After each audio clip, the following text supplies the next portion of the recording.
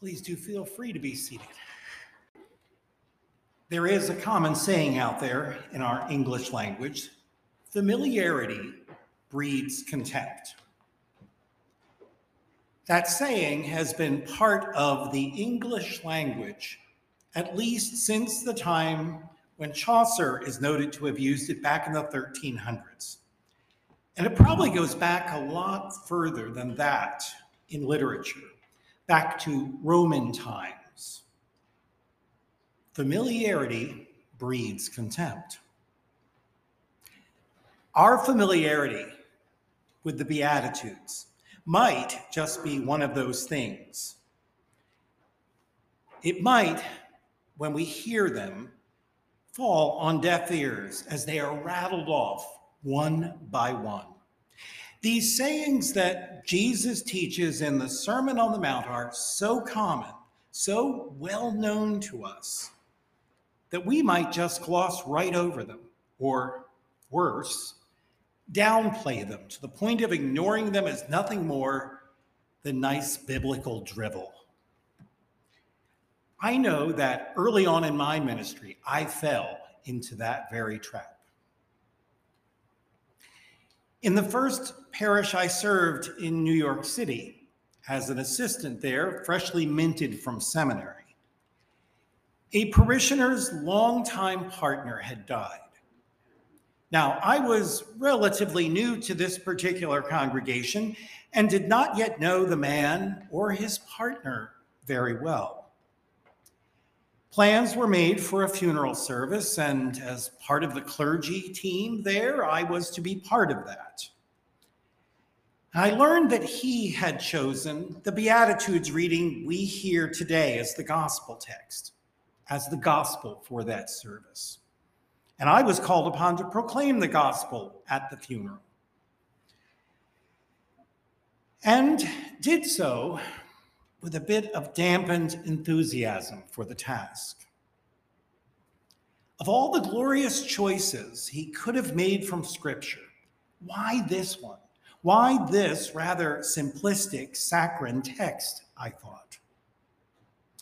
I dutifully proceeded down the aisle and came to a position there about the center of the congregation. And it was there that I was within eyeshot of the surviving widower. I began to proclaim the gospel. I read the text. And it was then, standing there, looking out at the people in the pews, and in particular at that man, that something powerful came over me when I got to the line. Blessed are those who mourn, for they will be comforted. These seemingly stale words to me took new meaning on in that very moment. They stood as a reassurance that God was there in the midst of our sorrow and shared pain in order to transform it, to provide a glimpse of the kingdom of heaven right there, right in that moment. I realized that these simple words of blessing, Jesus' first teachings delivered to his gathered band of disciples, set up something quite powerful for what was to come. The writer of the Gospel of Matthew takes great strides to portray Jesus first and foremost as a great teacher, one who comes as a second Moses, you might say, to guide his people to salvation and fulfill all the unfulfilled dreams of Israel.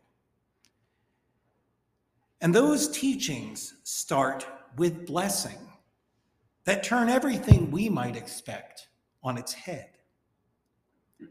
The Beatitudes are, when you really look at them, a rather revolutionary way to look at the world, God's place in it, and God's place in our lives and the lives of all God's children. And in this season of Epiphany, the Beatitudes are a call to action, to point out for us just who Jesus really is, the very embodiment of all those virtues. Perhaps that's not the Jesus you may want, but definitely the Jesus that tells you the truth about yourself.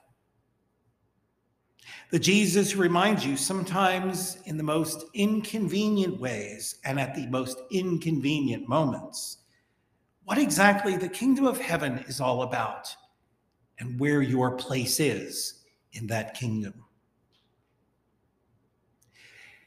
In many ways, the Beatitudes are a call to action to be church, a call to action to make Jesus present and visible when the world tries desperately to silence those who speak this revolutionary truth that Jesus has come to deliver. In his letter from a Birmingham jail, Martin Luther King quite rightly observed, "There was a time when the church was very powerful. In the time when the early Christians rejoiced at being deemed worthy to suffer for what they believed. In those days, the church was not merely a thermometer that recorded the ideas and principles of popular opinion.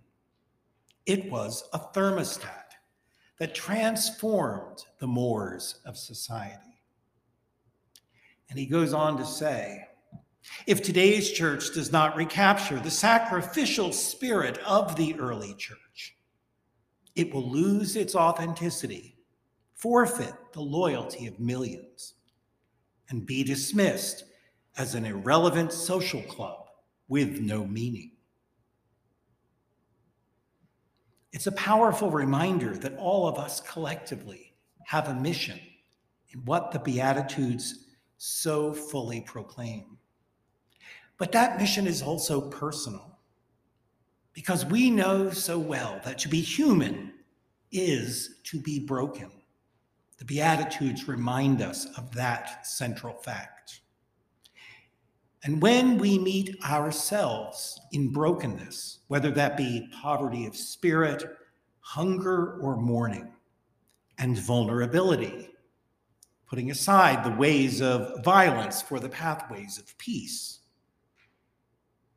we just then might be able to experience the power and presence of God mediated through our common life together in Christian community.